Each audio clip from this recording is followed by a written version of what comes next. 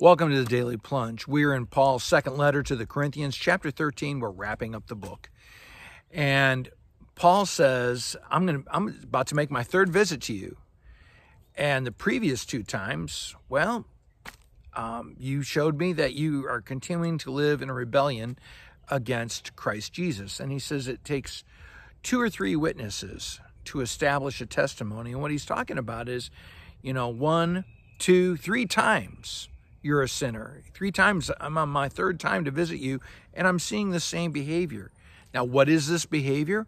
Well, when we're reading Scripture, a lot of times we have to go back before to sort of read what the context is. And in verses 20 and 21 of chapter 12, it tells us that these people are still engaged in sexual immorality, that they're still nasty and petty and unforgiving and ambitious. So he says, this is what I'm seeing with you.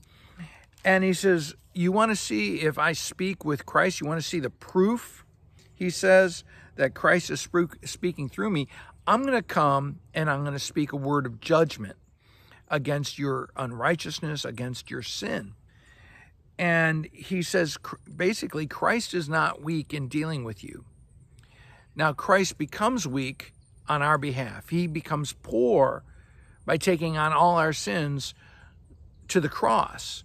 But he's not weak or poor in dealing with us because he is raised from the dead. And so he is the Christ of the resurrection and the Christ of righteousness.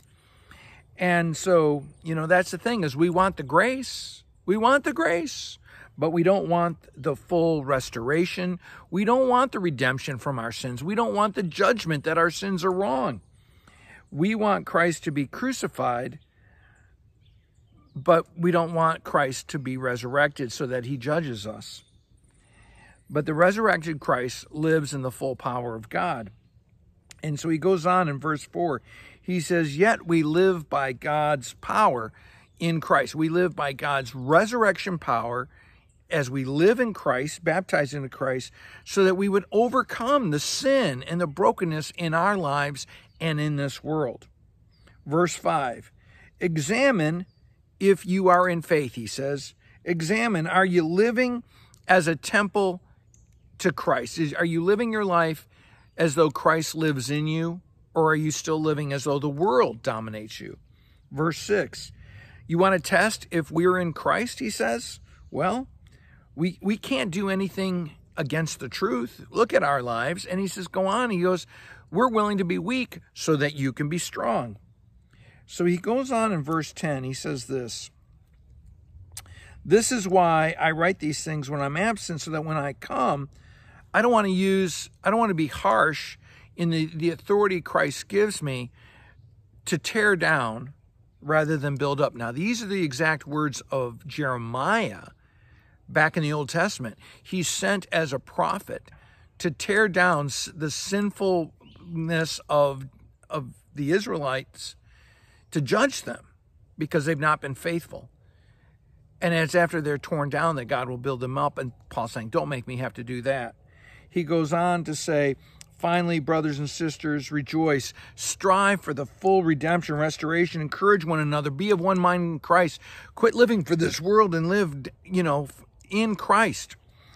And for the love of God and peace be with you, greet one another with a holy kiss. And then we have, may the grace of our Lord Jesus Christ, the love of God, and the fellowship, the communion of the Holy Spirit be with you all. Live in the Trinity. Well, that's good news for all of us. Have a blessed day. Thanks for joining us today for the Daily Plunge. We hope you hear the Lord speaking into your life. We invite you to subscribe so you can receive this plunge into the Word daily. If you found inspiration from this daily devotional, why not share it with someone you know?